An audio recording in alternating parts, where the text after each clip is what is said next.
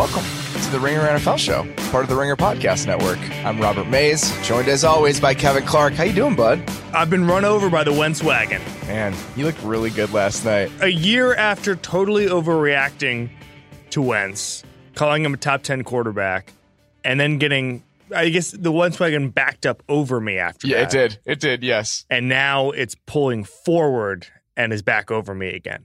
Let's talk about Carson Wentz for 2 minutes here. We're going to get into the Eagles and just their overall kind of potency in the NFC, but I want to discuss the way we've treated Carson Wentz, both on this podcast and in America. He was not one of the best quarterbacks in the league through 4 weeks last year. That was a little overreaction there. It was a little too fast. And I think that he was bad over the second half. He had flashes of being a solid quarterback. He was a rookie. A lot of guys can come back from terrible seasons, and his season wasn't even that terrible. Look at what Jared Goff is doing. So pardon me if I wanted to see a couple games of Carson Wentz looking really good before I was ready to anoint him. He looks very good right now. And I think considering kind of the quarterback void that exists, we've talked about it a little bit, Rodgers getting hurt, kind of that 2004 class falling off a little bit further and faster than they have previously. Roethlisberger looked fine last week, but you know what I'm talking about. There is a spot to be filled. There are a couple spots to be filled, and he seems to be doing that right now. And I feel comfortable saying that, considering we've seen it a couple times. After what happened last season, I'm sorry, and, pardon me if I'm going to take a little bit of time to say this guy's really good. Carson Wentz without play action last night. Saw this in PFF, 151 passer rating. Without play action. I mean, I just think he's just a good quarterback. Yeah, and he's making stuff happen too. I mean, just getting out of plays and extending stuff and scrambling, that whole deal. I mean, everything you want to see. There's not just one single thing. I think he played a complete game last night against a banged up secondary, but a defense that's been pretty good. Yeah. Even without Josh Norman, they've played solid, and I was very impressed. I mean, I think that I'm going to be very impressed. He looks like just a good quarterback. Yeah, no, we got spoiled by, and we've talked about this on every podcast for a year, we got spoiled by that sort of golden generation of quarterbacks. This is what happens to a normal rookie quarterback. They have ups and downs, and then they establish themselves. That's it. That's the arc. And so not everyone comes in as a finished product. And so Wentz had trouble last year. He lost Lane Johnson. He had a receiving core as bad as any in the league last year.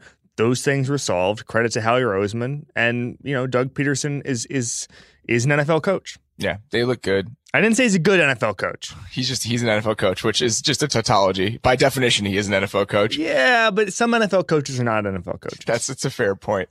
And also, by the way, I said the Eagles were going to be like the 10th best team in the league when everyone else said they were going to be bad. So I don't understand why everyone thinks I hate the Eagles. Like, I'm the one who picked the Eagles to make the playoffs. This goes back to a point we've been making. Everyone confuses every Ringer NFL person for the other person.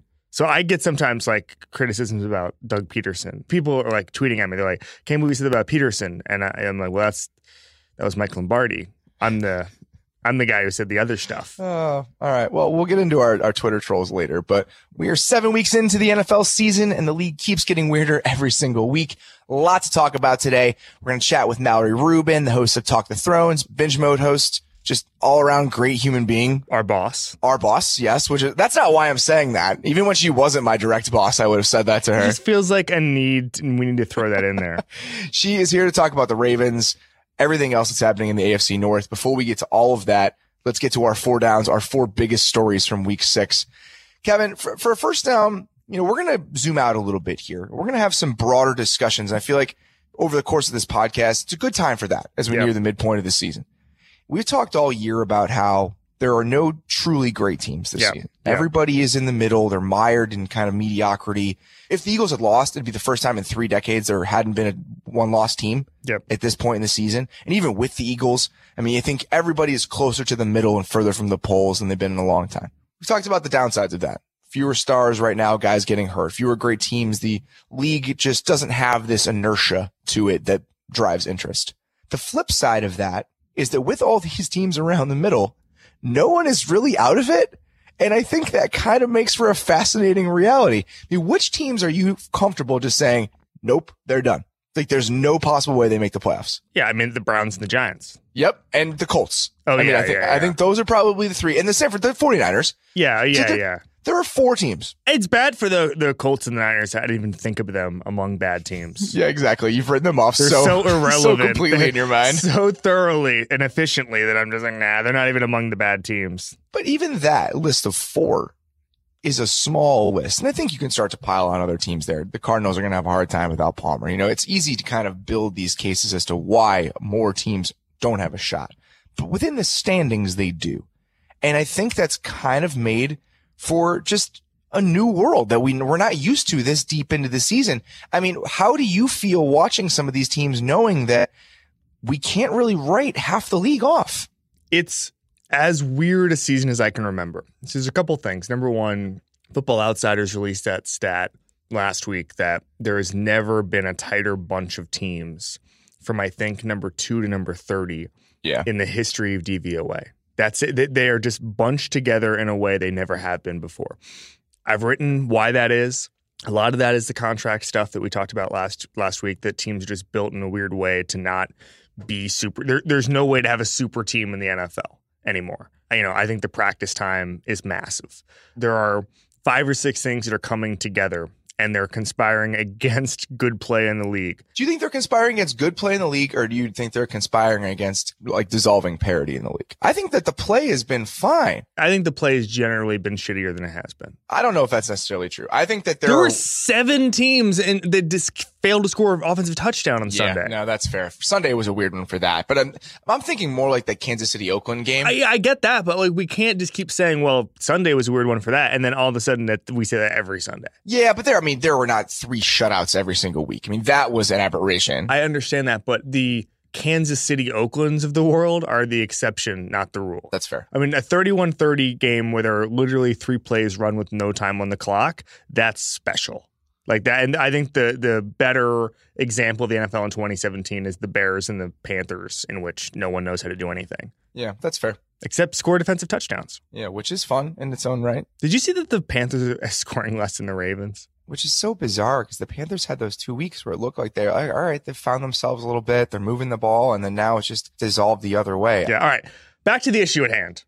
Not to get off track and start talking about the Panthers offense and the Bears defense, but I just think that there's a million things that's coming together, and I don't know. I think the NFL would rather have a few established teams at this point. I agree with that. The reason Sunday Night Football is the top rated show on television, not sports, not football, the top rated show on television, is because there's always an established group of teams at this point. Last year, there were, 5 teams that started 6-0, and a similar number the year before of either undefeated teams or 5-1 teams or 6-1 teams. I mean, we had that every year, and we have the Eagles this year, and I don't even know if a lot of America is buying them. I think they're good, certainly. But at this point, I don't know what the league does, because the Steelers, the Lions, the Sunday night game this week. Does anybody want to see that? I guess, yeah. That's fine. That's better than the alternative. That's better than some of the games you got in Raiders at prime Dolphins time. Is the next week.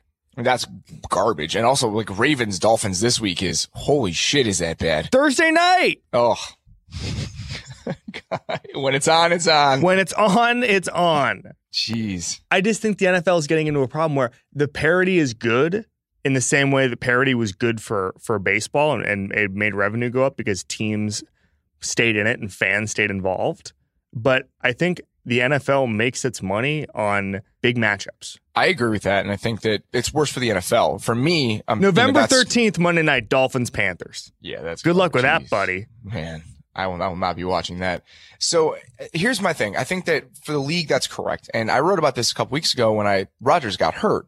And the lack of great teams, the problem with that has been compounded with the players going away. Mm-hmm. I mean, the fact that you can't even sell Green Bay, not as a great team, but with one player. And those teams have become fewer and fewer as those guys have gotten hurt. Yep. So I think that there's a host of problems affecting the league as far as just, again, that inertia that drives the interest. Like, football is football. We know what it is. We're going to keep watching it because of A, B, and C reasons. A and B are now gone. So what is C reason?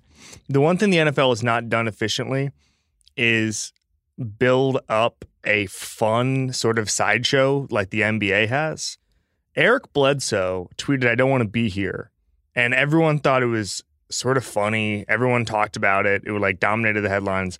Martavis Bryant, who I would say is significantly better than Eric Bledsoe. Would we say that? Sure, probably, yes. I mean, he's been suspended for an entire year and all that. But like the off-field stuff isn't viewed as fun and interesting as much as it is in the NBA. Oh, I think it's fun and interesting. I know we do because we know who these players are and all that. But I'm saying the general consciousness does not view it the same way. I think the NFL needs to do a better job of selling its, I guess you would say, reality show type drama like other sports have. This is my overarching theory of football. In a way, it plays into exactly what we're talking about. The league is so homogenous that there isn't this individual aspect of these teams. These teams don't have individual personalities the way that they're run. Some do because it's so poor, but they're so grouped together that there isn't this like flaming train wreck of an owner in Robert Sarver in the NFL. Right. There are a couple versions that are close, but we don't get quite that bad. I think that's part of the problem is that the league is so similar and so uniform that you're not going to have these situations where it's a sideshow where you can just point to it and start laughing. It doesn't happen as often. Right, exactly. The NFL needs to have more fun. Yeah, I agree. That's the note for everything. And also looking at the stats, Eric Bledsoe and Martavis Bryant are the same person. It's like 15 points a game versus, 800 receiving yards when you're healthy. That's like I would love that comparison. Let's spend 10 minutes breaking that down. I'm going to get all these nerds in the Twitter mentions just yelling about this comparison. Oh, they're going to crush you about basketball analytics. I don't care. All right, second down. Second and goal from the 22. McKissick out of the backfield, and Russell's going to lay it up over the top. Doug Baldwin is in. Touchdown, Seahawks. Just as you start to lose a little bit of faith, Russell Wilson with a beautiful rainbow, and Doug Baldwin just runs away from the coverage into the end zone, and the Seahawks take the lead 9-7. Just as you start to lose a little faith is interesting because I think that's kind of what we want to talk about here on second down.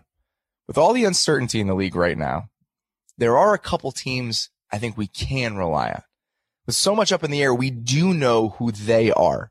And for you, Kevin, that's the Seahawks. And why don't you lay that out for me? Is there any clearer sign that the Seahawks are back than them fighting on the sidelines? No, probably not. Lets us know it. They're in midseason that's form. That's it. If you don't, I'm worried when I look at the Seahawks sideline and they're not fighting. That's where I'm at right now. So a brief history. 2014, they start 3-3. And then in 2015, they started 2-4 and then 4-5 that season. And both years they recovered. This is a team that is designed to peak at two times. In the second half of games, get better as the game goes on because of their physicality and because of their conditioning and all that. And their defense, obviously, and their ability to make plays, explosive plays. And the second half of the season, they're primed for both those things. They've obviously, against the Colts and the Giants, just taken off in the second half, just destroyed those teams after a little bit of trepidation. The big issue for them, and this coaching staff laid it out, was how many explosive plays they were giving up. I think that they can solve that. I think they have the defensive talent to do that. I think you make a Sheldon Richardson trade so close this season, it's going to take a little while to gel. I think the Seahawks know. They're one of the teams we talk about who understand that the first 2 months of the season are extended preseason now, and that November and December is what really matters. So if you're telling me right now that essentially the Seahawks are 4-2 and they've looked kind of this disjointed, they're going to go on a run, buddy. I'm thinking like 12-4 maybe. We talked about this last week, just what team you felt best about in the NFC, and I don't understand why they wouldn't be right there after the Eagles. I mean, separate from the Eagles, who definitely look like the best team in the conference right now, who is next? I think that Seattle was a reasonable answer to that question. I think New Orleans is interesting right now, and we'll talk about them a little bit later, but I feel like they have the right combination of stuff at this point that they could be pretty potent on the stretch. But Seattle is just that rare team this year, and that's what we want to talk about here, is that we know the Seahawks. The Seahawks, the same players are involved, the same style is involved. Russell Wilson is healthy, so you know he's going to find it. Those plays are going to be there, and they were on Sunday. The defense is going to get there. I think the Jeremy Lane being hurt and them kind of having some moving pieces there is a factor. Cliff Averill not playing. They're trying to figure out that element of things. So there are a couple things missing. I think that's why they haven't necessarily clicked right away. The Richardson trade is another good example. But they always do something to the point. They never click right away. They're designed to never click right away. We know the Seahawks are going to be there. Then the defense is going to coalesce by the end of the season. They're going to be formidable. That's just how Seattle is. And as long as those guys are there, it's going to be the case. And I think that my team that's similar to that and the one that I feel good about just kind of week in, week out, this is the team we're getting. It's based on the defense as well. And it's Minnesota. And I feel like we saw that again on Sunday. Like the Seahawks, We know the guys involved in this Minnesota defense. Same group we've seen for a couple years now. They're good. The defensive line is excellent. Oh, Everson Griffin had 2 more sacks. I'm going to talk about him a little bit later, but Hunter's playing great. Anthony Barr's back. Harrison Smith playing well. I mean, the guys that we've seen and kind of put our faith in that we know a little bit about football, how it's supposed to be played, they're doing it again. And I think that those are the teams that are rare right now, but I think those are the 2 best examples. Like on Sunday, they're going to come out. We're going to know what that team is. And with Minnesota, it's a little bit more problematic on offense because we don't know who the quarterback is. And then Diggs has been hurt a little bit, but they've been solid on that side of the ball. So I feel like in a league where there's very little to latch onto, both of those teams have given that to us. And I think it's just because of continuity of personnel on one side of the ball. Case Keenum, if he's starting a playoff game against anybody, do you think they're going to win? If there's no other quarterback who comes back, do you trust Case Keenum to win a playoff game in a vacuum? I think Case Keenum can win a playoff game with that team. I love this. I love the NFL in 2017 because I agree with you. This is great stuff. And because I'm just thinking about their offense, and this is another one of those teams that kind of tracing what they were going to be coming into the season. You had a plan, and then you hoped you were right because I like the way this team is built, and they were that team. You know, Dalvin Cook was excellent, and of course it sucks that he got hurt, but those 2 tackles being real NFL players has made such a huge difference. I mean, and it's really shown up. Their offense has functioned. And when Diggs and Thielen are in there, it's like, okay, they're cooking with gas. This is fun. And even with Keenum in there, I kind of have faith in that collection of players, which is weird. I can't believe I'm saying that, but I think we're on the same page here. I love this league. It's pretty ridiculous. You can have your Eric Bledsoe. We've got Case Keenum. Yeah, exactly right. All right, let's get to third down, which is kind of on the opposite end of things here. This is the batch that has shown their true colors, but in a bad way. Yeah. So we got into the, which teams are out of the playoffs, but I think that this is a different conversation slightly. This isn't which teams are out of it. This is which teams are just a complete and utter disaster so far. So the 2 teams we're going to discuss are the Browns and the Colts. Yes. The Browns lost to the Titans. Did they look worse than they have? They had a chance to win this game. They stopped people on defense. Yeah, they had a chance to win this game. Just on offense, they're changing quarterbacks now every half. They've gone full Spurrier. That is my problem with this entire thing. My problem is they have a bit of an identity crisis where, like, are they trying to develop these young guys or not? What, you mean the quarterback? Yes. Or anybody. I don't know. I know Jabril Peppers was out over the weekend, but at some point you just need to either play Kaiser, play Kessler, whatever. I mean, where was Cody Kessler the first 6 weeks of the season? This is my concern with the Browns, and I may write about this later in the week, but just kind of why it's been as bad as it has this season and why it shouldn't have been. What the hell are they doing at quarterback? What is the reason to yank a guy every half? You're going to be bad. We know this. Why wouldn't you choose one guy, let him go down or somehow manage to fight on and try to develop as a young quarterback? Do you think, the conversation we just freaking had about Jared Goff and Carson Wentz, Jared Goff was as bad as you can be as a rookie quarterback last season. Historically bad. And I understand that the coaching change is what helps kind of pull him out of that. But if you think you're going to try to develop a quarterback of the future, why wouldn't you just let him get as many reps as possible? You're literally going to lose anyway. Exactly. And so I just don't understand why, and maybe Kevin Hogan's the guy. I think we clearly know he's not. I mean, just watching him, he's not an NFL quarterback. Maybe Cody Kessler's the guy. Just put one in and let him play because you're going to lose anyway.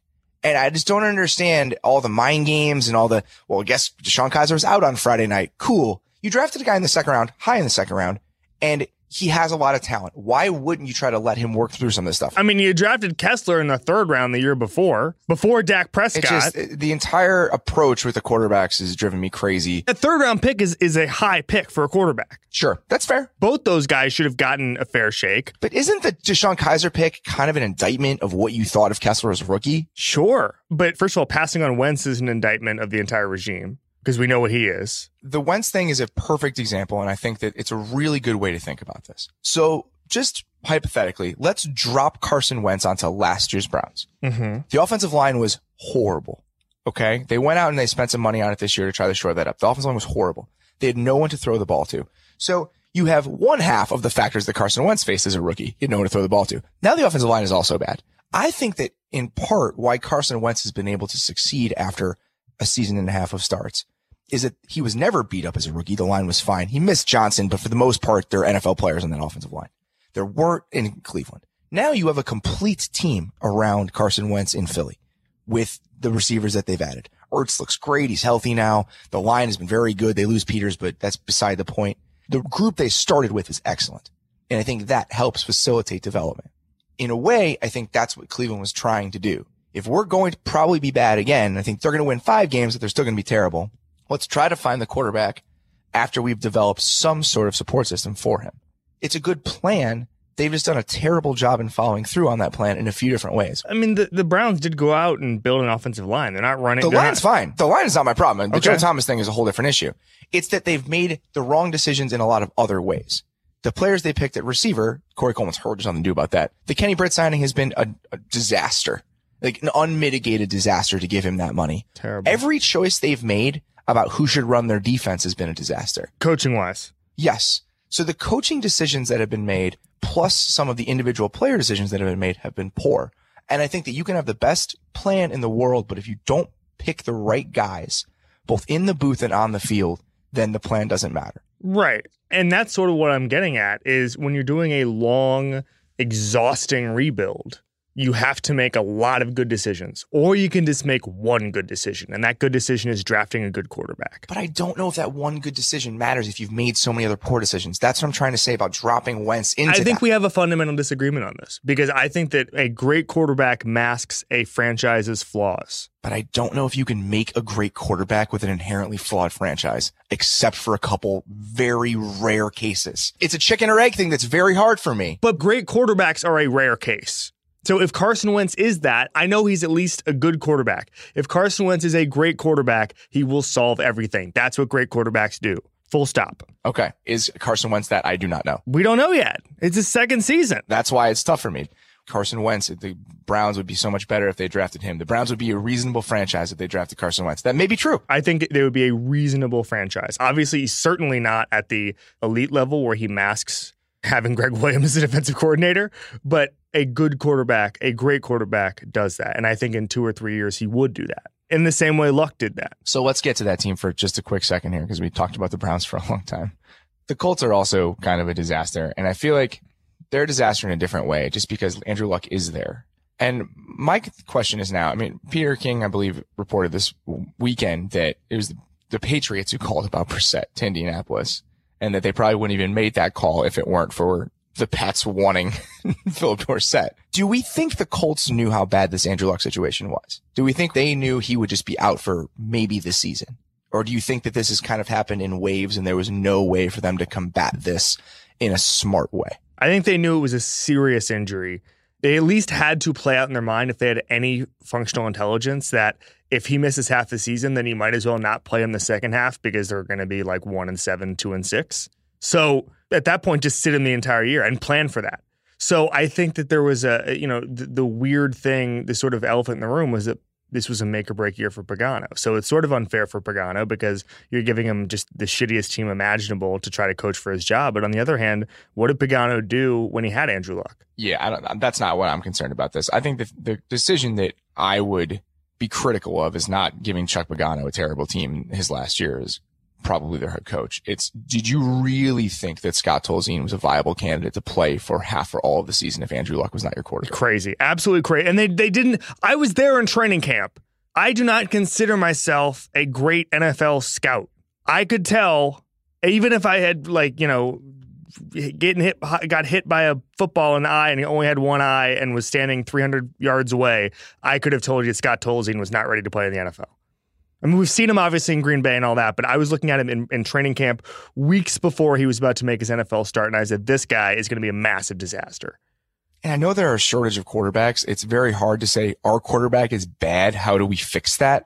I mean, there are a lot of teams that would like to do that, but it just feels like there's probably a better solution than just saying, this is what we're going to do. And it would have gone horribly bad. Can you imagine how bad that team would be if Jacoby Brissett was not the quarterback? If Tolzien was still in there? Yeah. It'd be unwatchable. The league would have to step in and remove them from the league. Oh, man. T.Y. Hilton is the only person who knows what's going on. He blamed the offensive line. That's true. That's again, but Sunday was a great day for like outbursts on social media and that were kind of distributed via social media. I mean, T.Y. Hilton, Martavis Bryant, the league is doing that now. Guys, no one thinks it's funny. I think it's hilarious. I think it's great. I think Why it's would hilarious. You give a shit if you were T.Y. Hilton anymore? Like, T.Y. Hilton is like, man, this offensive line sucks. And meanwhile, like, NBA Twitter is like, whoa, Giannis is tweeting about smoothies. I mean, to be fair to the offensive line in Indianapolis, there were some the coverage sacks were readily available. When you get sacked 11 times, it's not about the offensive line. It's not about the offensive line. It's about the franchise. Exactly. All right, let's get to fourth down here. 2nd down and 5 at the 11. White stands to the left of Brady in the gun. 2 receivers to the right. Now Cooks in motion. They flip it to Cooks on a sweep. Cooks to the 10. Cooks to the 5 with a blocker. And Cooks into the end zone for the touchdown. Brandon Cooks patient, waiting for the block to come from Gronkowski. When it did, the door opened. And he scoots in for 6 to give New England a 6-0 lead. This week was interesting because the primetime games gave us a look at what are presumably the contenders in each conference. I mean, they're supposed to do that, but that hasn't always been the case this year. So the Chiefs lost to Oakland on Thursday, obviously. Patriots knocked off an Atlanta team that who knows what the hell is happening there. And then the Eagles looked excellent against Washington last night. If you're betting on it right now, do you feel like the teams that come out of these conferences are the teams we saw in primetime this weekend? Oof. No. Because Seattle. Yeah, I mean, I think Seattle. This is a great question. Kansas City, I still really like them, but I do too. I don't think they're so much better that I'm ready to stop the fight. Yeah, I agree with that. I also feel like Kansas City has kind of stepped into that flawed group of teams that the rest of the league inhabits, but we didn't think they did. I mean, their defense it looks like it has issues right now. And we just kind of wrote off because they looked so good early in the season. Like, oh, they'll be fine without Eric Berry. You know, like, oh, Terrence Mitchell's great. You know, he's breaking up passes. They're throwing 30 passes at him a game. He's fine. We're starting to see the seams now with the Chiefs. Their offense is still going to be fun. I mean, they're putting up points left and right. I think that group is really good. But again, they are not a spotless team. And there are very few of them. But we thought KC might have been an exception. There are none. Yeah. I mean, honestly, I think the Eagles are the best team right now. I think they're playing the best. I feel the best about them. I think so too, but only in the way, and this is what I discussed last week, at some point when you're the 6-1 team and everybody else looks like crap, you're the good team. That's it. We can't keep searching for the team that's for real because it's right in front of us. So let's piece together Philly a little bit here. I feel like we talked about Wentz a lot. That's a known quantity right now. The defense has been fine for most of the season. I believe they're 15th in DVOA coming into the week. They didn't have Fletcher Cox for half their games. He's back. He was excellent again last night. That front can just take games over, and they're going to do that. They're going to get Darby back probably next week. And with Robinson and Darby, that works. Mills has been fine. We'll see how that entire rotation fits. That defense is going to be good, and the offense has been better than I even anticipated. The one thing now is you lose Peters. And is that going to be a domino effect sort of deal? You put Vaitai at left tackle, probably. They didn't. I think that's what they're going to do just because continuity matters. And if you're going to screw up your offensive line, why screw it up in 2 places? You know, put Vaitai next to Brooks when he doesn't play next to him. Let Johnson stay there and figure it out. We'll see what they end up doing. But these are the sorts of things that, okay, now the Eagles have an issue. It just feels like every single team weekly something happens where it's like, God damn it, just be good. Just continue to be good. Why can't this happen? You really want this? They looked great. I don't want injuries to be the reason that like, oh, this is going to be sabotaged now. Jason Peters was playing excellent and now he's out for the year and the Eagles offensive line starts to slowly fall apart. I just think that's a shitty way to go. That'd be terrible. I would love a good Philadelphia team. That'd be great. I like them. I think that they're a version of the team I thought they could be coming into the season with Wentz being even better than I figured and the defense being not quite as dominant, but still a good group. How do you feel about New England right now? New England is going to be New England. They're going to win a playoff game. Do I think they're going to make the Super? I mean, it just comes down to how flawed can a New England team be and still be the favorites? Because that's what we're dealing with right now. That conversation changes this season. Also, which I think is worth considering. Is that because they're super flawed or because there's no other teams that are really emerging in the AFC. I think everyone is super flawed. Yeah. I think that's the reason that it's different this year than it would have been 2 and so years it ago. gets into, and this is something I've talked to people in the league, and they don't have an answer. I've talked to you, and you and I certainly don't have answers. In a league where we know for the past 36 months that every team has a massive flaw, what flaws matter the least? Yep. And can you get away with the 32nd ranked defense? I don't know. We're about to find out. This is kind of a weird take, but stay with me here. The most analogous sport to football, I think, is Formula One racing. And what the formula is they literally change basically how the engines work. And so every couple of years, the entire sport literally changes. And, cars are built differently, and the teams work around the clock figuring out the different advantages you can have or whatever. And that's sort of how we need to view football. And it's how teams view football. It's how Belichick views football. But that's not how we view football. What's changed is that the Patriots used to be 2 years ahead of everybody. Right. They used to get the plans for that new engine 2 years. Like if it was the Belichick planning for the 2017 season, he got those engine blueprints 2 years ago. To be fair, they got the plan because they had bugged headquarters. Yeah, did you see Belichick affected the weather on Sunday? Yeah, I did. But no, what I'm saying is that the sport changes every 5 years, and you just need to view it and don't care about conventional wisdom from 5 years ago. The only thing I care about is maybe the past 3 seasons, okay? Because the sport just changes and gets flipped on its head all the time. And so with regards to a defense, I can't say if that defense is too bad to make the Super Bowl because we haven't had that many years of this current iteration of the sport. It's totally fair. And I think in a way we have, in the sense that I've always felt the safest way to build a contender was to have a very good offense and hope your defense is good. Just because offense is more consistent from year to year. Statistically, it always has been. You can have a random year defensively. I'm thinking about the 2006 Indianapolis Colts. Mm-hmm. So I think that when you look at teams like that, one of the reasons I feel really good about New Orleans right now is the offense is what we thought it was going to be. In a slightly different version, they're running the ball really well, and Kamara is a factor and that kind of stuff. But if the defense is solid, which it is now, why can't they be in the mix? So I think that is why I would say that I feel better about a team like New England rather than a team with a shitty offense. Just because I think you can find competence on defense for short stretches of time. I think that's harder to do offensively. Yeah, bad offensive teams are bad all the time. That's the point of a bad offensive team. They have a defined ceiling. Their ceiling is very low. Right. Whereas all it takes is, a freaking turnover, and all of a sudden the worst defense in the league looks great. Exactly right. In turnover dependent defenses, with a very good offense, that was the 2009 Saints. I think that we've seen those types of groups succeed in the past. So, all right, buddy, let's move on. It is time for your craziest headline of the week. Lay it on us. Okay, this is going to be real quick because we just spent like 20 minutes talking about them. I think that it's crazy that people are trying to say it's time to give up on the Browns regime. I think it's insane. And I'm not saying that the Browns have done a great job at all. But what I'm saying is, I go back to something Paul DePodesta said at a conference right before he took the job. And he said he met with the Haslams and they said, "What do you want in an owner?" And he said, "Well, I don't know what I want in an owner, but I know what I don't want."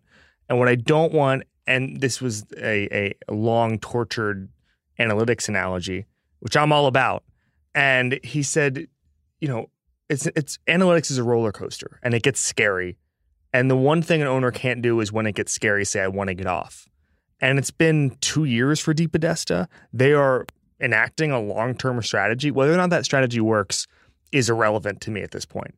But to change midstream, and what are you going to go hire Mike Holmgren again? What are you going to do?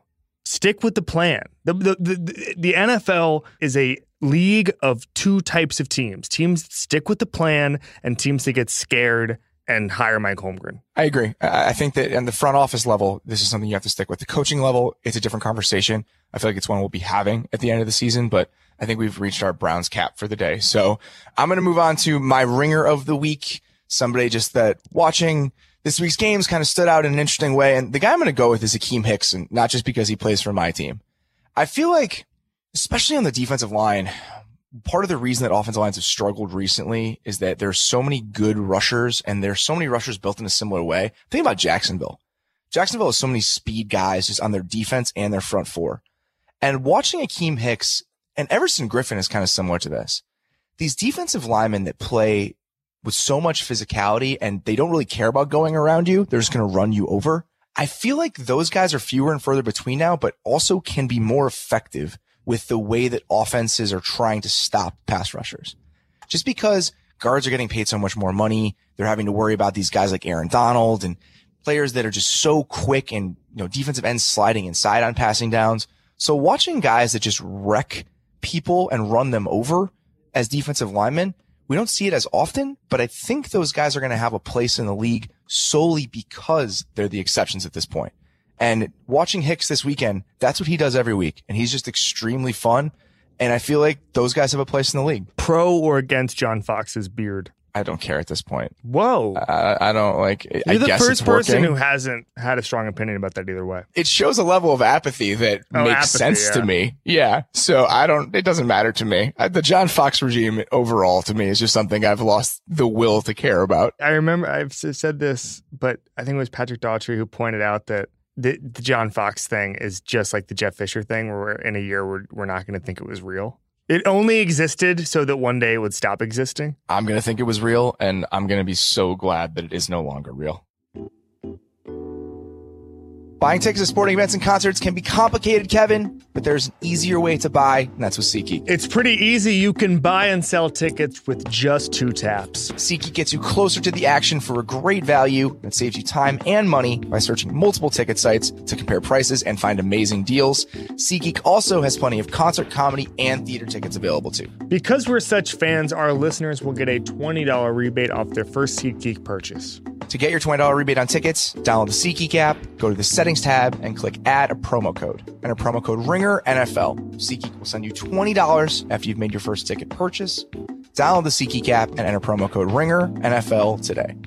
If you travel for business, you know it's a game of wins and losses. Like finding the shortest security line? That's a win. What about forgetting the bottle of water in your bag? So you have to stand there for 10 minutes while they comb through it, only to look at you disappointed and allow you to leave. More of a maze move. I've never done that, but that's a loss. Buying your business trip at Upside.com? That's a triple win, Robert. Number 1 is Upside has great prices for flights, hotel, and rental cars. Win number 2 is that Upside will reward you with a gift card to places like Amazon.com every time you buy a business trip. And number 3 is the amazing 6-star treatment you'll get from Upside's customer service specialists, who they call navigators. One recent Upside customer had a flight canceled. While rebooking his flight, a navigator contacted the hotel, had them change his check-in day without charging any fees. That's pretty good, man. And with all the travel we do and how it can change on a dime, that's important. And that's just one example of how Upside navigators go above and beyond for business travelers. Imagine what they'll do for you, Robert. Upside navigators are instantly accessible 24/7 by voice, chat, email, or message on the Upside app, even reaching out to you with useful info to help you avoid a problem before it happens. Go to Upside.com and use my code NFL, and you'll get a minimum $100 gift card to Amazon.com. That's code NFL for a minimum $100 gift card to Amazon.com when you buy your next business trip at Upside.com. Upside.com, you deserve a better business trip. Minimum purchase required. See site for complete details.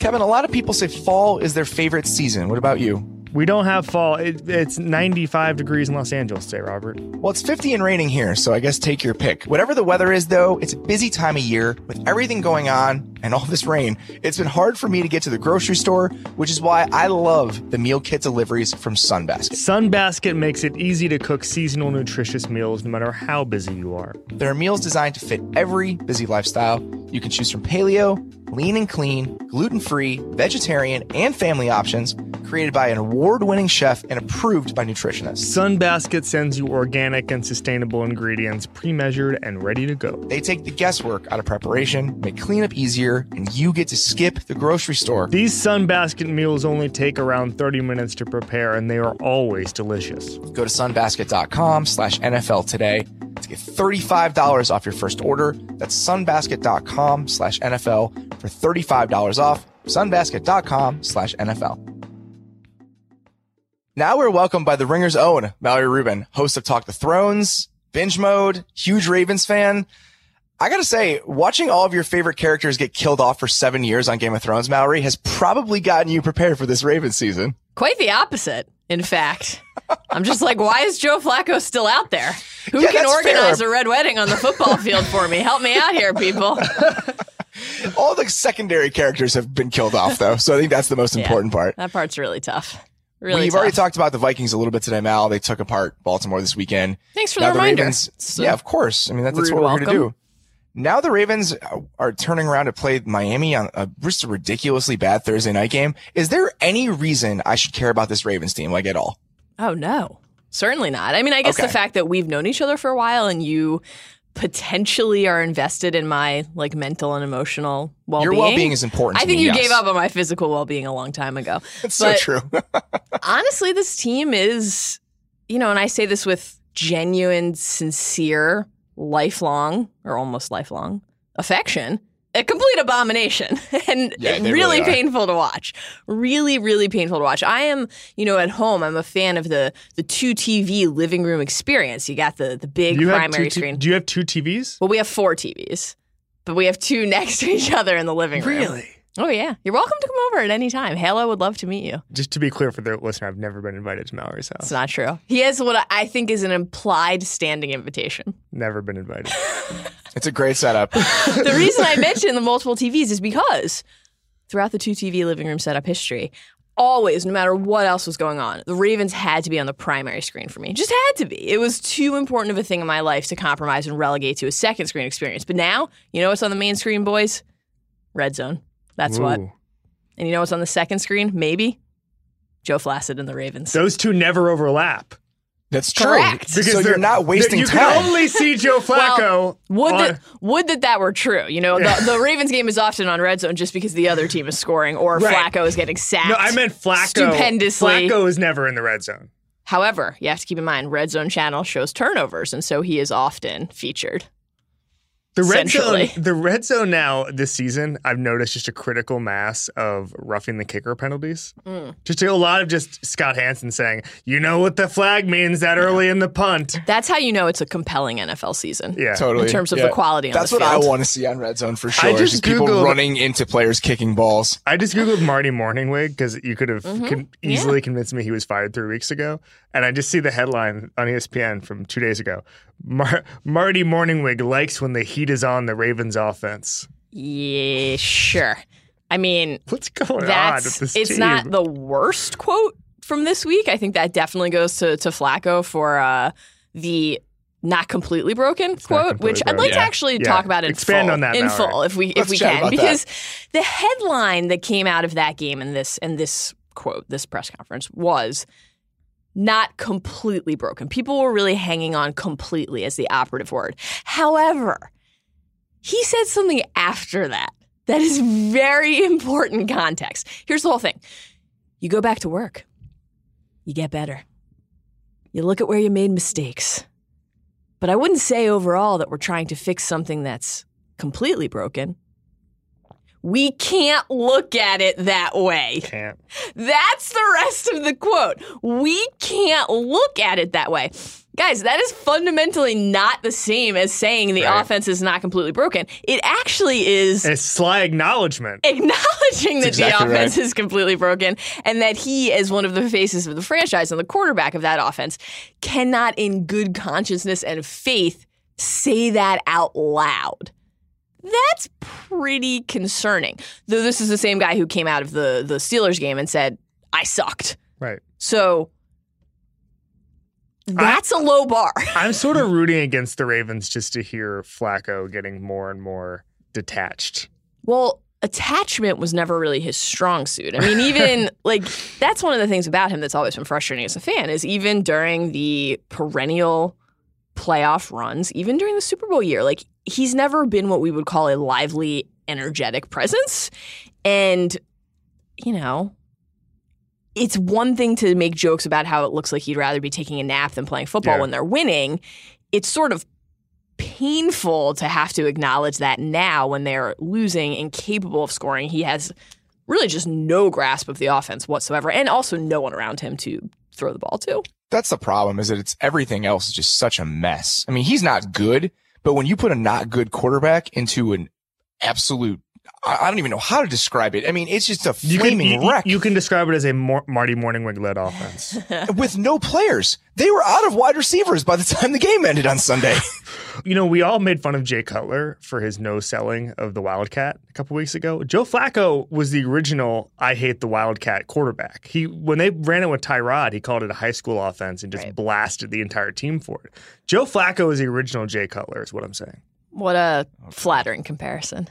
Now it's okay because he only makes $24.75 million next year. I'm on his cap right now. You know what? I'm looking at the contract. It's staring me right in the face. It's like looking at the sun.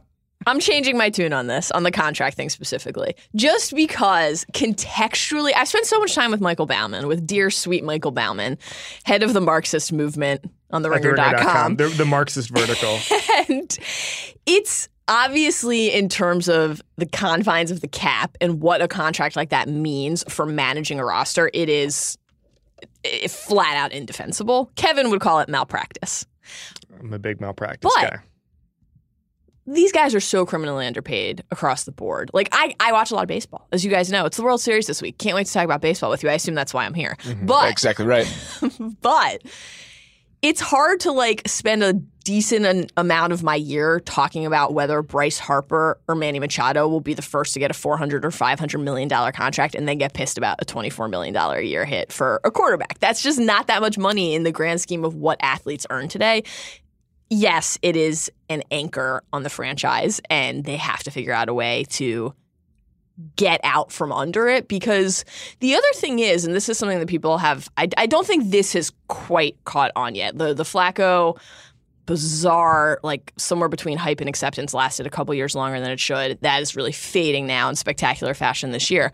I don't know that people have started talking enough about the draft dip. I mean, this is a franchise that for years was renowned for basically making unimpeachable draft choices. And can someone explain to me why they haven't invested in offense basically at all in the last couple of years? Rashad Perriman. Yeah, that worked out well. Exist. He doesn't have knees, Kevin. Exist. He also apparently doesn't have hands to catch footballs. But Rashad Perriman might be one of these guys, like the soccer players who just, it turns out they never played soccer. He's on 11 teams over 5 years and he just never makes an appearance. That's a compelling theory to me. It's gone about as wrong as it possibly could have on that offense. I mean, the offensive linemen, I don't even know who they are anymore, and that's kind of what my deal is. So the fact that I don't, no one in the rest of America does. I guarantee you that. You guys, over under 50 yards this season for Rashad Perriman, if you were to guess what his current stats were. I guess he catches one 30-yard pass when he gets back healthy, but no. He's played. He's played. Well, he was hurt this week. I know, but You're played. saying total on the year, has he managed to top 50 yards passing? Oh, does he have 50 yards so far? He does not. 4 receptions for 26 yards. Yeah, that's incredible. I thought you meant, is he going to get there for the season? I was like, yes, I believe he gets there for the season. He might have 500 yards in drops. I doubt he gets to 50 yards in the season. I'm glad. Right, I'm glad Maze, very quickly, I want to ask you guys a question about this. I'm glad you mentioned the offensive line, because obviously Urschel retiring and losing Yanda, that's a huge deal. The number of injuries, losing Dixon early, West has been banged up. Obviously, Macklin has been pretty good actually when he's healthy, but he's been banged up. Lost Wallace this week. Injuries across the board, team-wide, but specifically with skill position players. It's impacting Flacco. Here's the thing. Is it, if they were out there, would it be any better? The tight end thing is the one where I look at that and say, he really needs a Dennis Pitta type of player out there to run the offense effectively at all. He doesn't have Pitta. He doesn't have Gilmore. Max Williams is never going to turn into a guy worthy of that draft pick at this point. We can officially write that off. But it's easy to look at the injuries and use it as an excuse for him, right? It's easy to say, okay, well, he doesn't have anyone to throw the ball to. He doesn't really have a line to protect him adequately or for the running backs to run behind. You're still ultimately looking at Buck Allen and Alex Collins and saying that's a football team, and it isn't. So is it about the injuries or is it about Flacco's regression? And is the injury mass going to basically allow Flacco to buy more time than he probably should based on what his ability level is at this point? I think one informs the other. And this team reminds me a little bit of the Vikings last year, where at a certain point, it doesn't matter the players you have on defense. You can't sustain an NFL team if you can't move the ball, and you can't move the ball if you literally can't block anyone because your entire offensive line is a mess. So I think that he's not a good quarterback, but it's exacerbated by everything that's happening right now. Wait, I'm sorry. I just need to bring this up. Rashad Perriman has 4 receptions. Maze, guess how many targets he has?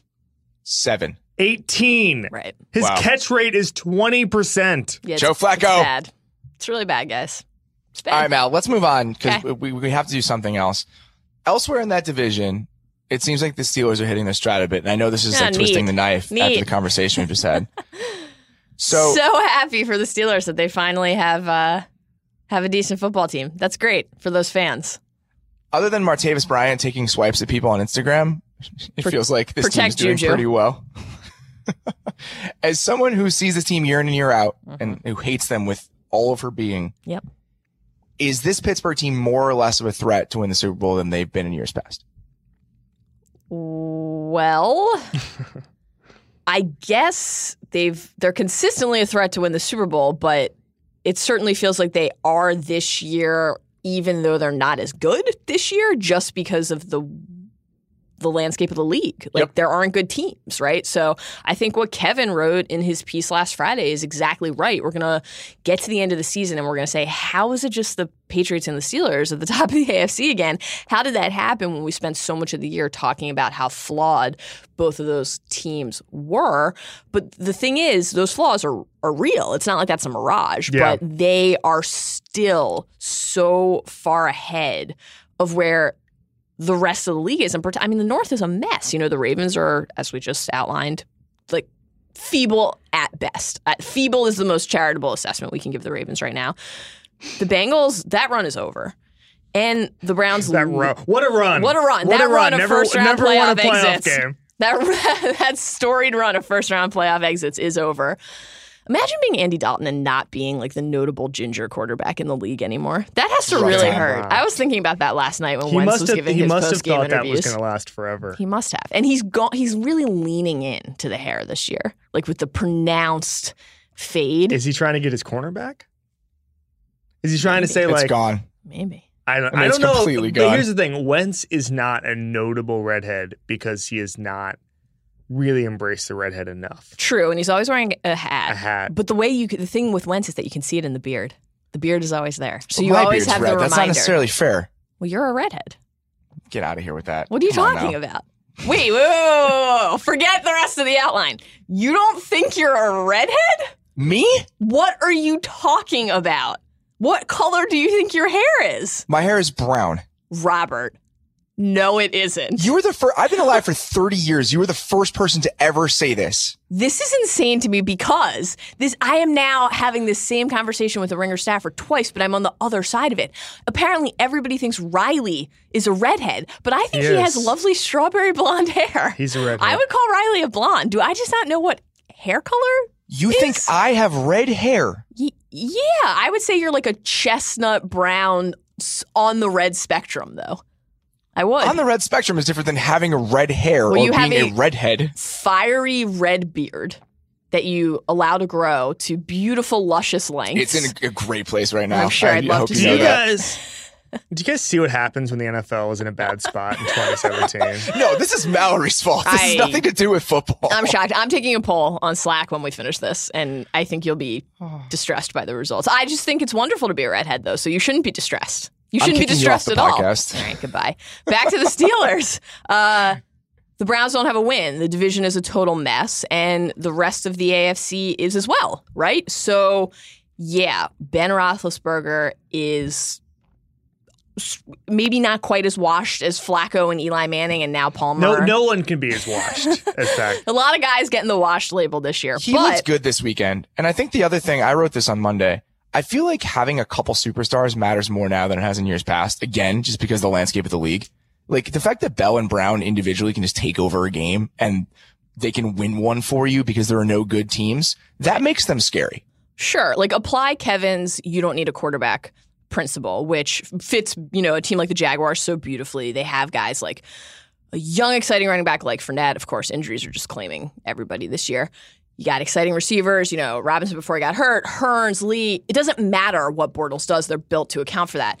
The Steelers, even with Roethlisberger having a down year, he's still like so far ahead of somebody like Bortles that they're going to be positioned to run an offense more effectively regardless. But Bell and Brown somehow being on pace for potentially career years in a season when one of the overriding narratives is that the Steelers' offense isn't as good as we thought it would be is pretty amazing. Obviously, the Bryant trade demands and Juju Instagram shaming is bizarre and I assume short-lived. I can't imagine they're going to allow that to fester for long. But Juju has emerged and been awesome, so they don't really need Bryant to be producing. That's the truth right now, right?